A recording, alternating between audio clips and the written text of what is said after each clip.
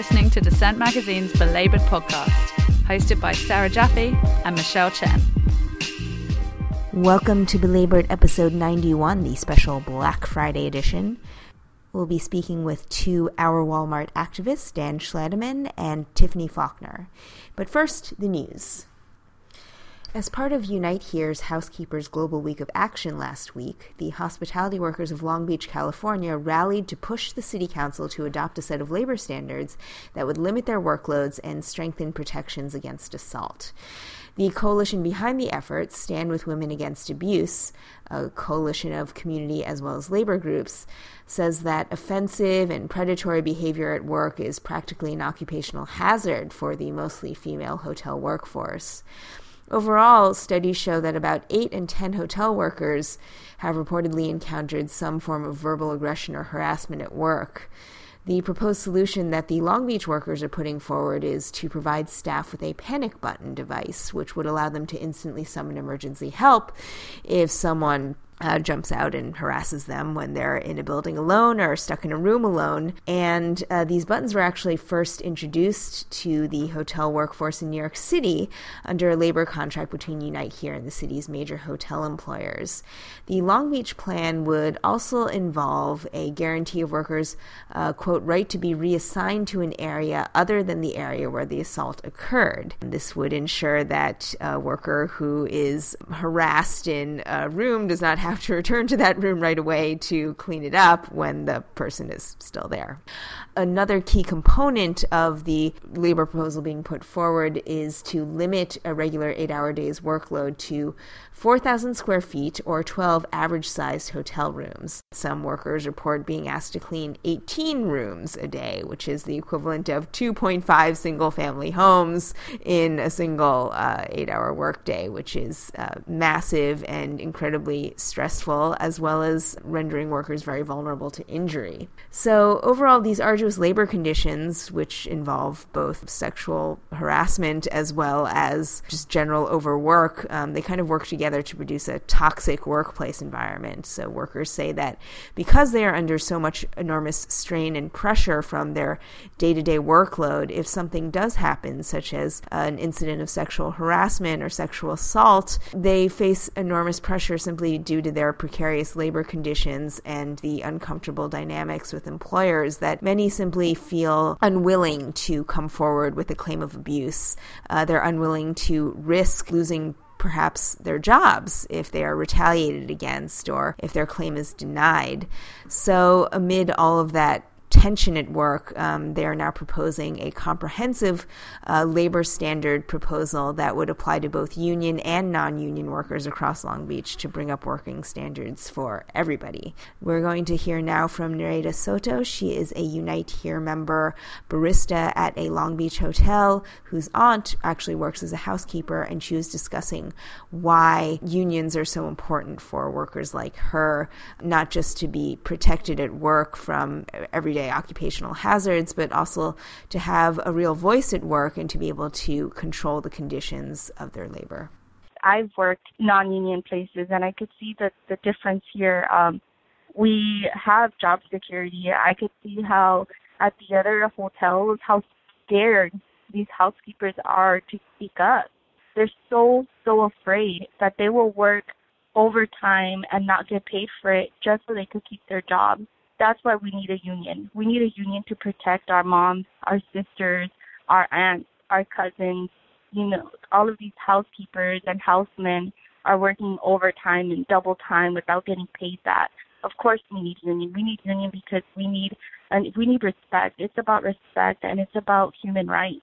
If we respected each other and gave each other human rights, we wouldn't need a union. But come on, let's be honest. These companies want us to basically work for nothing. They want slave labor, and they want, at the end of the day, to keep all of that profit. They don't want to raise our wages. It's so hard for us here to, fight for our rights. And we're union. Imagine them. Of course we need union. We need union because our union allows us to unite as a workforce and, tell our bosses, no, I'm sorry, but if you want me to stay that extra hour, you have to pay me. I'm sorry, but I'm not doing 25 rooms because my union contract says that I only have to do 16. That was Nereida Soto of Unite Here in Long Beach, California. Over the past couple of weeks, we've seen intensifying protests on college campuses around the nation. Last episode, I spoke to you about the University of Missouri, where the football team, among others, went on strike and forced the ouster of the university president. In the past couple of weeks, we've seen those protests spread to universities around the country, and in some cases, they're making labor demands part of their project. At the University of North Carolina, where there is a history of student labor organizing, the students interrupted a town hall held by university administrators to present 50 demands, which included divestment from coal, they included abolishing the SAT in university admissions, and they included getting rid of the private contractors that currently run university services, including Aramark. They cite the history of 1970 cafeteria workers' strike on campus and how the privatization of food services came in just after that. They demand more aggressive recruitment of black faculty and faculty of color. They demand a university-wide minimum wage of $25 an hour that is commensurate with living costs of downtown Chapel Hill. They demand that administrators be compensated at the same rate as workers, one that makes me smile a little bit. And they demand the right to organize, they demand $15,000 per course for all adjunct faculty, and quite a few other things, including free childcare and student athletes getting paid.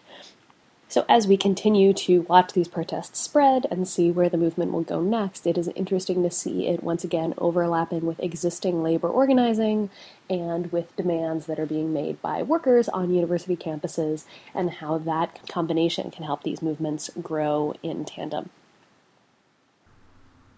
So while Black Friday brings worker protests at Walmarts across the country, a different protest against Walmart is unfolding on the other side of the world. The International Labor Rights Forum is campaigning on the third anniversary of the Tazreen factory fire, in which 112 garment workers were killed in a so-called death trap factory in Bangladesh. The plant was ultimately linked to Walmart as well as other Western clothing brands, but Walmart was able to sort of wriggle out of liability by saying that the factory was not a, quote, authorized supplier for Walmart's supply chain, meaning that it did not have a direct tie to the subcontractor that was responsible for the horrific fire safety violations at the factory that led to all those deaths. Nonetheless, workers' advocates across the country are putting pressure on Walmart to pay up and provide just compensation to the victims of the Tazreen factory fire. A new charity has been established, the Tazreen Trust Fund, to issue long-term payouts to workers' families. So far, Walmart has not contributed a huge amount, though they have contributed, it appears, indirectly through a corporate-funded philanthropic outlet that it is involved with called BRAC. BRAC recently donated about $250,000. What labor advocates and consumer advocates want to see is something much more in the line of, on the order of millions. And meanwhile, Tazreen's victims continue to suffer from poverty. Many have lost the sole income earner in their families, or they're suffering debilitating injuries that prevent them from working. According to the International Labor Rights Forum, for the last 3 years, the families of those killed and injured have been fighting for compensation for the loss of their loved ones or the loss of their own ability to earn an income, and the trust fund finally offers some hope of long-term recompense. Walmart has yet to actually fess up to its culpability in the Tazreen factory fire. That's a whole other dynamic altogether. In addition, Walmart is also balking at a new labor safety initiative called the Bangladesh Accord, which we've talked about on Belabored before, that would go some way towards ensuring that future factory accidents, building collapses, fires, things like that are prevented through a comprehensive safety protocol and comprehensive renovations to Bangladesh garment factories. So while Walmart heads into yet another holiday shopping season, it remains haunted by the ghosts of past labor violations, as well as the grim poverty and exploitation that continues to loom over South Asia's manufacturing workers as long as Walmart continues its shady labor practices and continues to dominate the global manufacturing sector.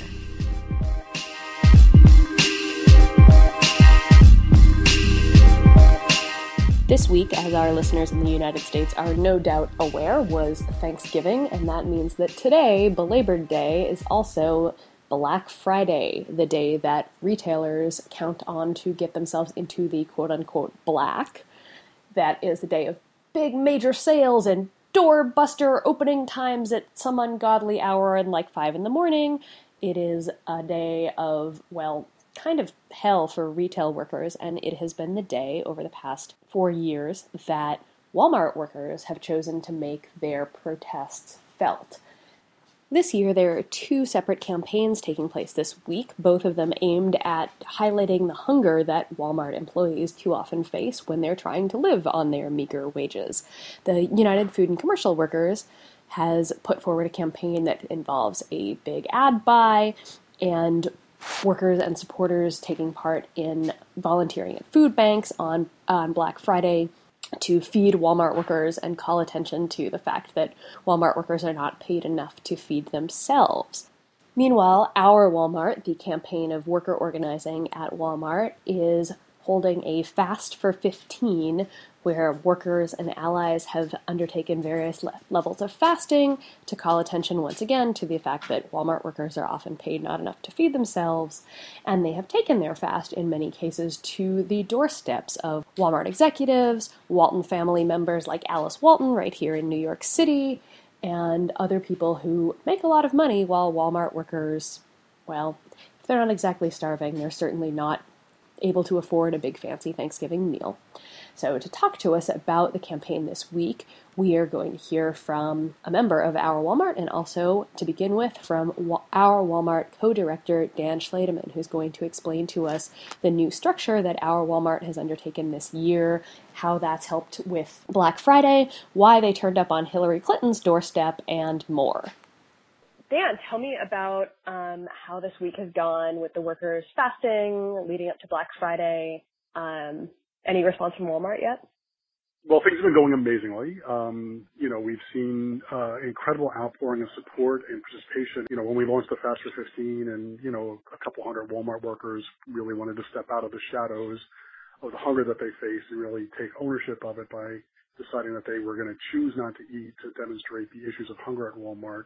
To see 1,200 folks now that are joined with Walmart workers, so that there's more than 1,400 people total engaged in the fast is just really incredible. And then the actions that have been happening all across the country and the storytelling that's been happening and support that we've been seeing has been pretty exciting, and and we'll all build to Black Friday. Right. And this is the third, fourth Black Friday? This will be our 4th Black Friday.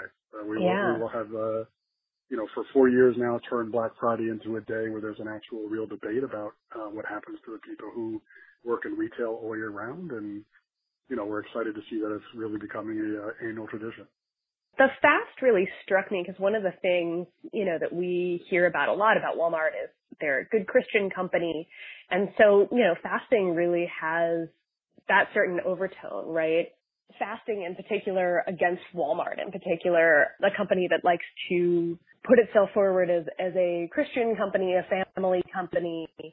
Was that something you guys thought about when planning it? I think certainly the challenge that, sort of workers face in sort of trying to tell the true story of what it's like to work at Walmart versus the manufactured image that Walmart creates is always a part of the work that Our Walmart is doing and that what Our Walmart leaders are really trying to do. Walmart simultaneously will spend its time sort of telling the public that, we're this kind of a company. And then at the same time, put a lot of fear into its workforce to try to, so that they do not speak out. And so, this fast and sort of every action that our Walmart leaders have done has been to break through that and to tell the true story about the kind of poverty that people face at America's largest employer, about, the disparity and inequality that exists between the Walton family and an average Walmart worker. And so, so I think all of those things are part of it, but not that specific. I mean, I just think we're always trying to break through the sort of the Walmart manufactured image. Walmart is a particularly well-connected company. When I spoke to Tiffany Faulkner, she told me about their trip to Hillary Clinton's campaign office because Hillary Clinton used to be on the board of Walmart, and their demand for her to speak out particularly on conditions at Walmart. Is that something you guys plan on continuing as the campaign goes on?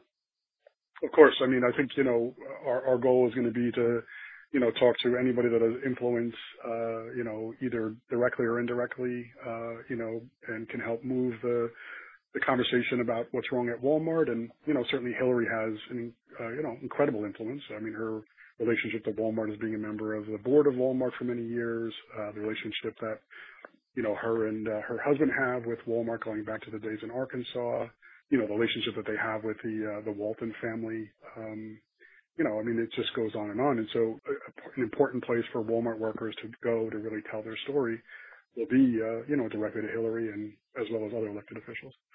Yeah. And those trying to, become the next president of our country. I mean, inequality is an issue that is ripping our country apart, and the next person in office needs to be somebody who's going to deal with that issue. And it's one of the questions Walmart workers want to know from Hillary.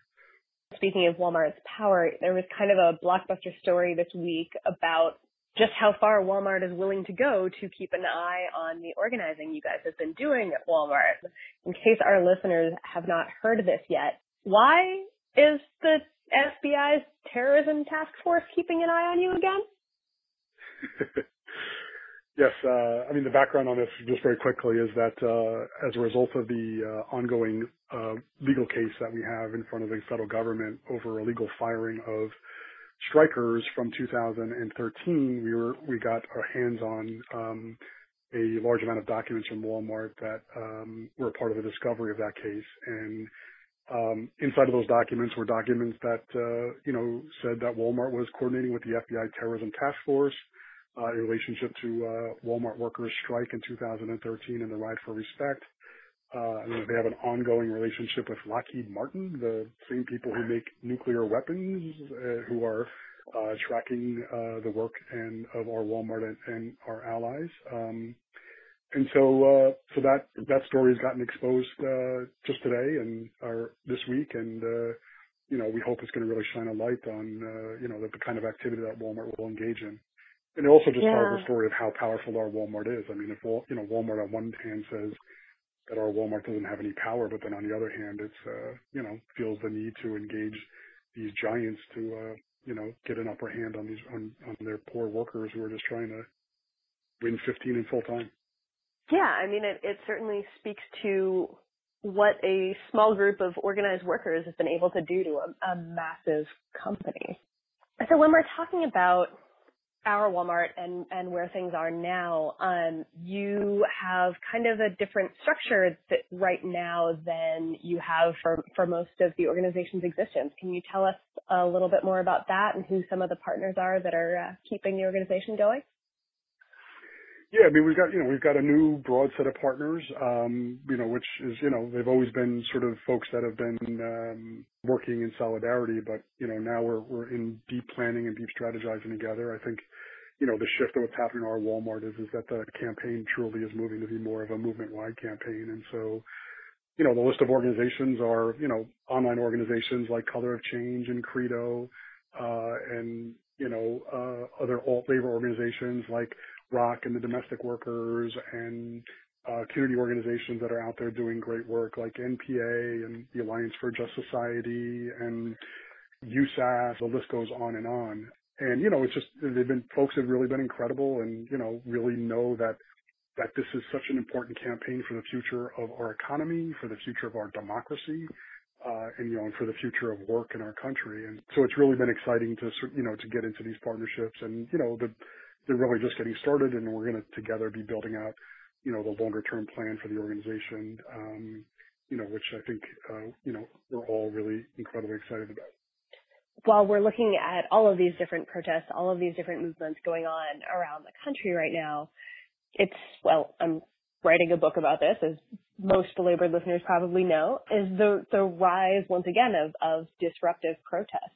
We're seeing more strikes, we're seeing more direct actions, we're seeing all kinds of, street heat to call the questions of inequality. So can you talk about the importance of organizing Walmart workers in the context of all the other things that are going on right now?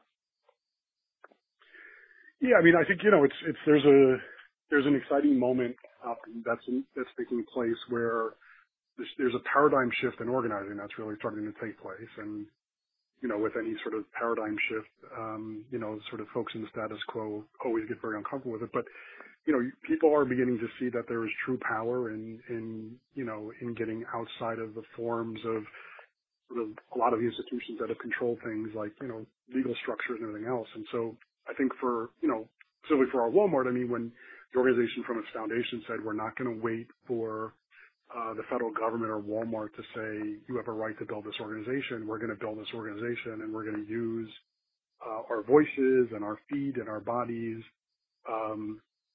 to make change at Walmart. I think when we started 4 years ago, nobody would have ever believed that we could make the kind of change that we've made, right? Winning wage increases for 500,000 workers and changing national pregnancy policies, putting real pressure on the company on hours and, sort of all of this, the store-wide victories that have happened, and so that's been, and sort of all the work that Walmart workers have been doing has been happening in the Climate of the Fight for 15 movement, which again is showing that, together everybody can truly change a national debate about really critical issues. And, so I just think, if any, while yes, these campaigns have not resulted in sort of the traditional victories that labor often looks at and measures a campaign by, nobody can sort of say that these campaigns have not had a huge impact and are really demonstrating that there is a different path here to victory for workers. And, and I think what's exciting about it is we're on that path, and that path is going to continue to take us down the road. And, as long as we stay on the path and continue to fight forward, we're going to win bigger and bigger things. Who would have ever thought that Walmart giving a raise to 500,000 workers, the latest calculation now is when you take all the companies that followed it and the money that it's going to cost for other companies to do the same as Walmart, it's going to put $7 billion in the hands of low-wage workers. That's incredible, and that's going to be good for our economy. That's good for, every one of those workers. And, it's putting the kind of pressure that we need to put on private corporations to, do what they need to do. And they have a lot more they need to do.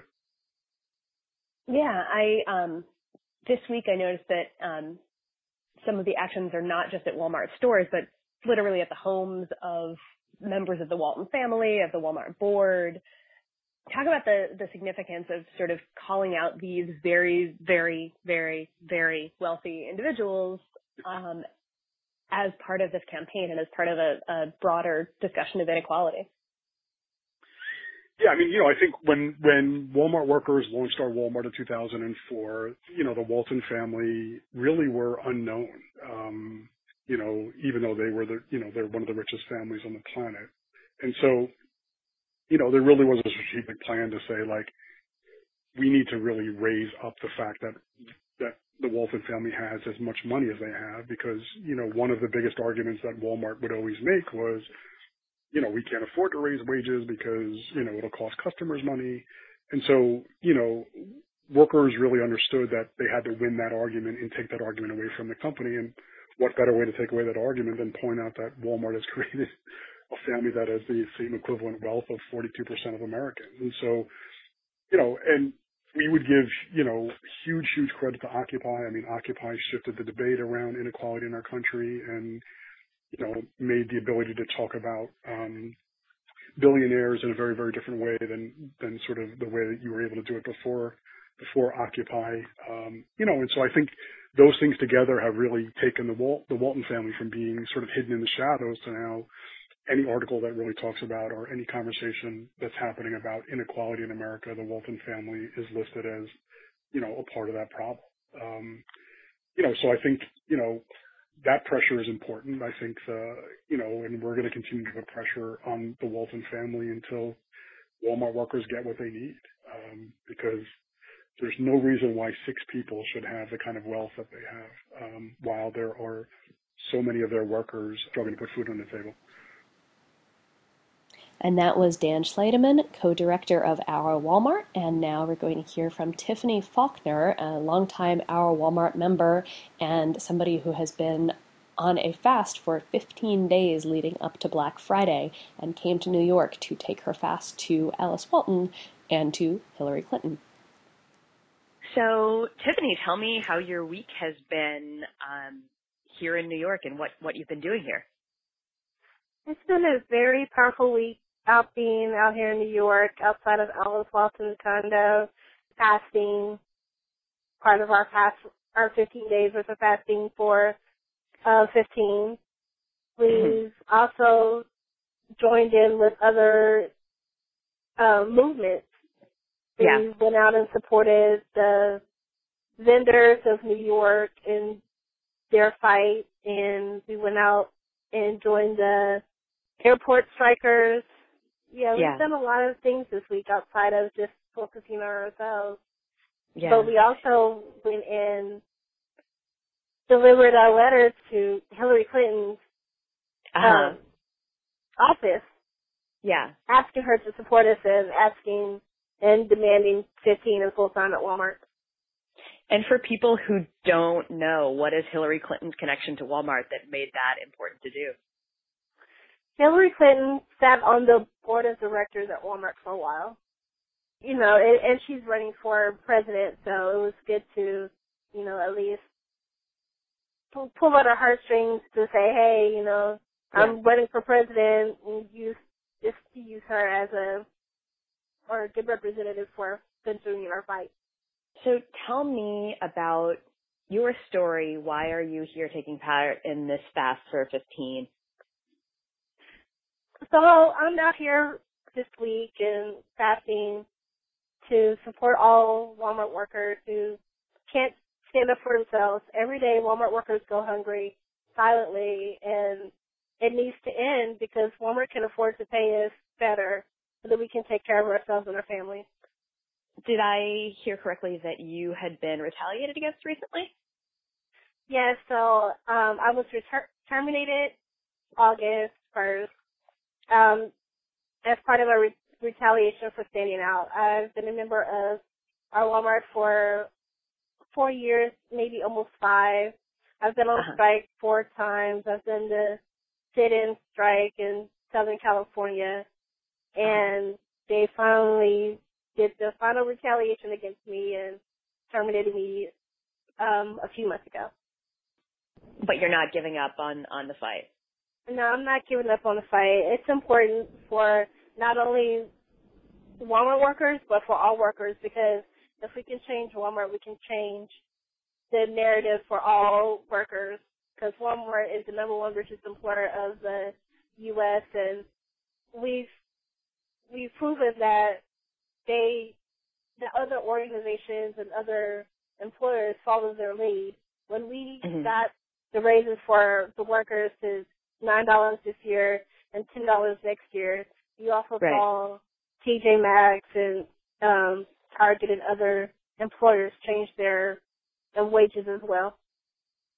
So why a fast this time? What's the significance of that particular action?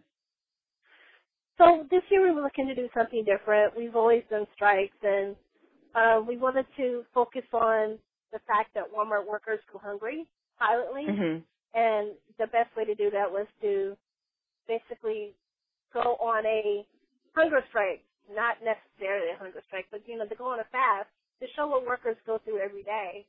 Yeah. They don't have a choice whether they're going to eat or not, and we just wanted to do this fast in solidarity with those that can't afford to feed themselves every day. Have you gotten any response from, I know you've been outside of Alice Walton's house. Have you gotten any response from her? Did you get any response from Hillary Clinton's office? So we haven't gotten a response from Alice Walton. We knew she was at her condo earlier this week, but we haven't heard anything from her. But when we went to Hillary Clinton's office, one of her representatives came out and spoke to us, so that was really great.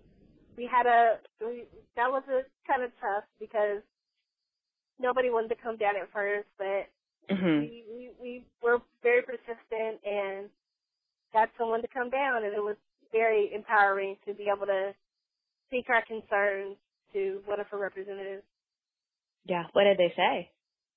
She was saying that Hillary is fighting for better wages and for, she stands for families and working people. So, yeah, she was very supportive and said that Hillary's on her side with raising the wages and, for the workers. Yeah, but she didn't say that she would endorse the $15 an hour? Well, that was part of our ask, but she hasn't called out on that yet. Yeah. But we're asking Hillary to call out Walmart to raise the wages for the workers and call out for them to raise the wages and for consistent full time. So where are you headed now? What's the plan for the rest of the week? Is it we lead up to Black Friday? So the rest of the week we have actions going on across the country to continue the fast, and so we have actions going on in the Bay Area in California on Tuesday at Greg Penner's house. He's on the board as well. And it will be leading up to Black Friday, where we'll have actions across the country supported by workers in the community to break the fast, and also workers will be continuing their fast for the rest of the week. So we understand that Our Walmart has changed its structure a little bit recently. Can you tell us a little bit about that? So Our Walmart has always been focused on the workers and giving us a voice. So it's always been independent, worker-led, but we did always have a large support of funding from UFCW. Mm-hmm. Well, they decided that they were going to change the direction.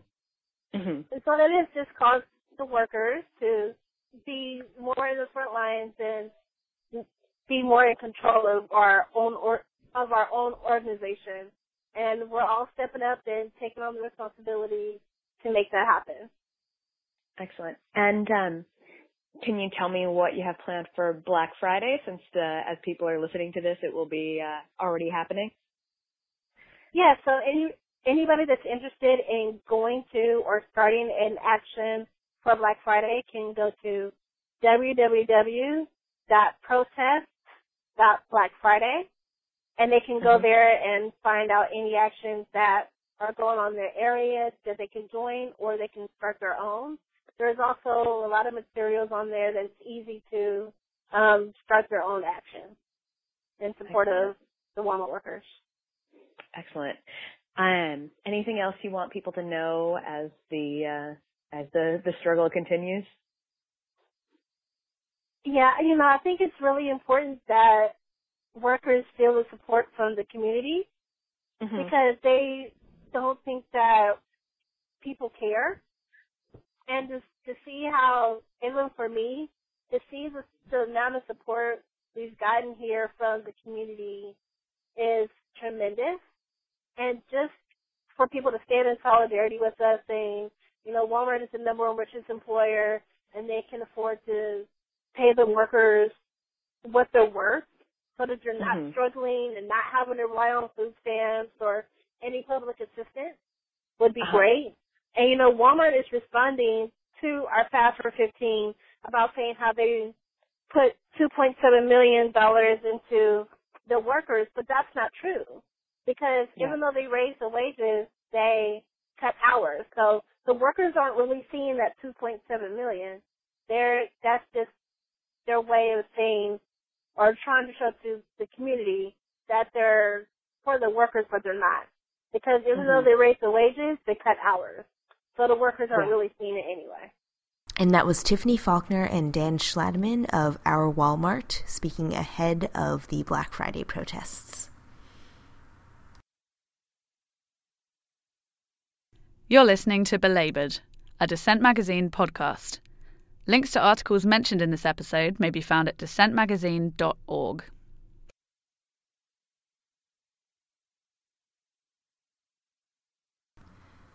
And now it's time for ARG, I Wish I'd Written That, where we talk about the pieces that we read and liked and wish we had written this week, but did not.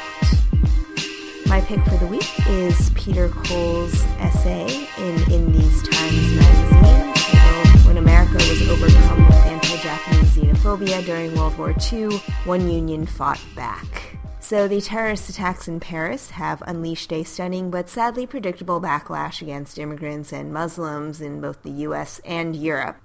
Many have pointed to past incidents in which Americans have opposed taking in refugees based on similarly irrational fears and biases, including the shameful rejection of Jewish refugees from Europe during World War II. Peter Cole in These Times looks at a more obscure historical footnote in which ordinary American workers fought to protect the rights of an immigrant community wrongly maligned as a national security threat. Japanese Americans, both new immigrants as well as U.S.-born Japanese Americans, had always faced considerable prejudice as well as exclusionary immigration policies prior to the war. But after the attack on Pearl Harbor, a massive surge of anti-Japanese racism triggered President Roosevelt to order mass roundups and detentions of Japanese Americans living in coastal communities. Amidst the exploding racial tensions, Cole writes, the leader of the U.S. Army in the West, General John L. DeWitt, claimed that at the time, in the war in which we are now engaged, racial affinities are not severed by migration. The Japanese race is an enemy race. In other words, even though not a shred of evidence linked a single one of these Americans to espionage, their crime was being Japanese or an American of Japanese parentage. These Americans languished, miserable and downtrodden, for about 3 years in internment camps, also known as concentration camps. Peter Cole goes on to note that for the most part, labor unions did not stand up to defend the rights of these Japanese Americans, even though many had been fellow workers who had been involved in various labor struggles earlier. But one militant leftist union, the International Longshore and Warehouse Union, or the ILWU, did stand up to the status quo and refused to cave to the xenophobic panic. They defied Franklin Delano Roosevelt's executive order, they condemned the mass detention of Japanese Americans, and they championed the anti-racist social justice principles that their radical antecedents, the industrial workers of the world, had also carried the torch for. Cole writes, many were socialists and communists. Militant dock workers had created the union in the depths of the Great Depression and committed it to total equality. The union's policy, literally putting the ideal of equality into practice, was predicated upon the common sense, working class notion of solidarity. It can be summed up in its motto, an injury to one is an injury to all, first coined by the earlier, even more radical union, the Wobblies. Crucially, the ILWU commitment to equality included ethnic and racial equality, another legacy of the Wobblies. So looking back at this moment of national crisis that Peter Cole writes about, it was for many labor unions a shameful chapter in their organizational histories. It really showed the sort of moral cowardice of many organized labor institutions at the time. So against that backdrop, it's kind of amazing that the ILWU managed to push back against the political establishment and push back even against their own fellow trade unionists. So convinced were they that they were standing on the side of justice and in turn on the right side of history. Labor unions today have, in many respects, become more attuned to the need to resist racist and xenophobic tendencies, particularly in this globalized economy where workers around the world are all engaged in similar parallel struggles. But during times of war, and that includes the so-called war on terror, when the public is in the grip of fear and prone to irrational thinking, public institutions, government, and yes, labor unions are no exception, can easily give into the ugliest forms of bigotry and chauvinism. But by practicing principles of equity and justice on a day-to-day basis, at work, in school, and in our streets, workers can build the bonds of community and solidarity that can help protect society from falling prey to those more sinister impulses in times of crisis. So with that in mind, when we're looking at the refugee crisis unfolding on the other side of the Atlantic, remember, it's important to be vigilant now before the social climate grows even more hostile, before the divisions grow even deeper, so that when crisis really does hit in your hometown, you'll know the right thing to do, and one day, history just might vindicate you.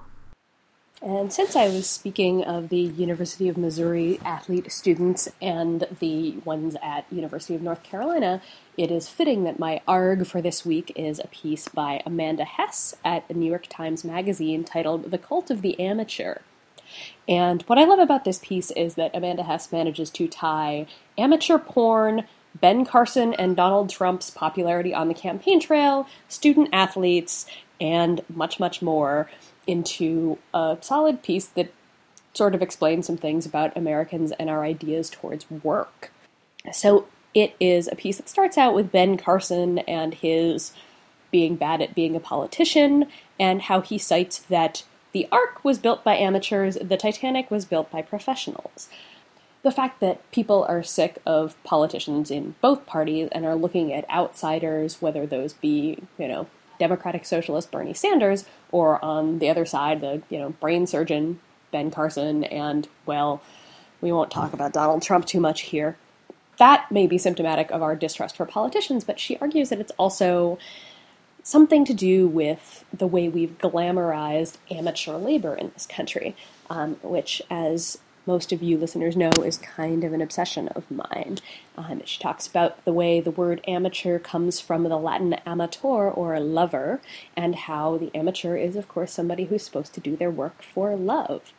What that tells us is, well, something about them and something about us. She writes, "The idea of effortless authenticity is so attractive that members of the American establishment have vied for more than a century to buy, cheat, or counterfeit their way to amateur status. In 1732, Poor Richard's Almanac circulated the colonies as the work of, quote, Poor Richard Saunders, an amateur collector of factoids who dispensed commonsensical values and homespun wisdom. Runaway sales of the Almanac series eventually turned its true publisher, Ben Franklin, into one of the colony's wealthiest men.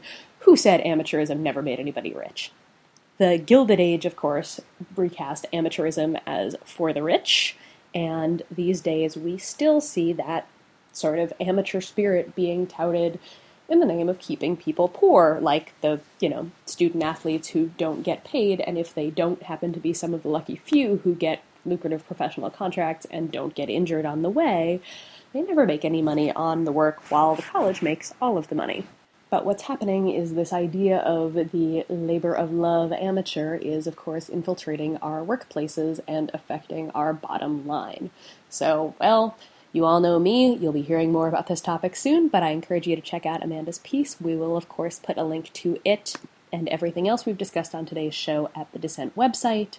You can find the links there. You can reach us. Let us know if you are a student athlete or student protester, if you are a Walmart worker, current, former, or, in fact, future. If you are a hotel housekeeper or have been sexually harassed at work, anything that you want to talk to us about, we want to hear from you. You can always email us at belabored@dissentmagazine.org, tweet at us at #belabored. Happy Black Friday. Hope you're out there making trouble, and we will be back in 2 weeks.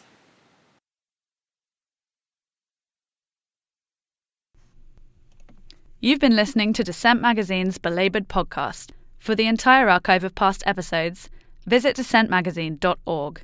Join us online using #belabored. This life is hard, so hard I must go. 825, hell no, we can't go. Society has enslaved me and it's crazy, 'cause daily it gets harder and as of late